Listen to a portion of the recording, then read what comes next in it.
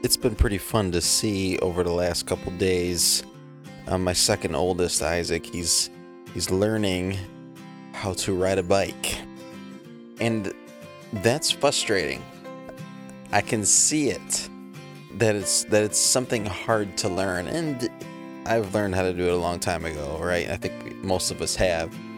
But watching somebody else struggle through something that's easy for me is fascinating, because I can remember 30 years ago when I was trying to learn. It's like a flashback, and he picked it up quick. He may have been ready to try to learn earlier in the summer, but just didn't. We were practicing in the grass, so when he falls, he doesn't get hurt very bad, so I just kind of pushed him off, and he just kept riding it. And then today he was on our driveway most of the time because he built up enough confidence. He did enough on the grass where he wanted to go on a harder surface, which makes more sense. It's easier to ride, but when you fall, it hurts quite a bit more. Now, he fell a lot the last couple days. He'd be frustrated, he'd be crying, he'd take a break, and then I would see him, like, he would just want to get back out there and to do it because he knew he was close. He would keep getting out there to make it happen because he wanted to be able to ride his bike. As we read today, this is the end of King David's life, and I think it's something that I didn't really realize before, that how close it was that Solomon may not have been the next king after David. Adonijah basically was making himself king. He was having a feast. They were celebrating it. He just decided, I'm going to be king. And it really seems like he almost got away with it.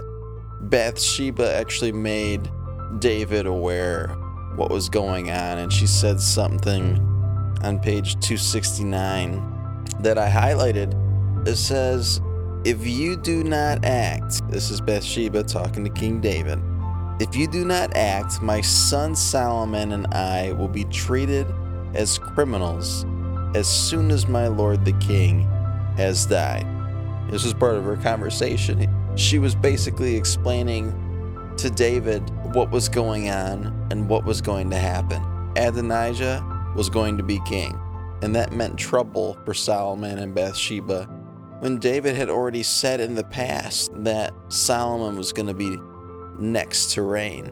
And we read on throughout the rest of this, where King David takes action, even as he's in this really weak state.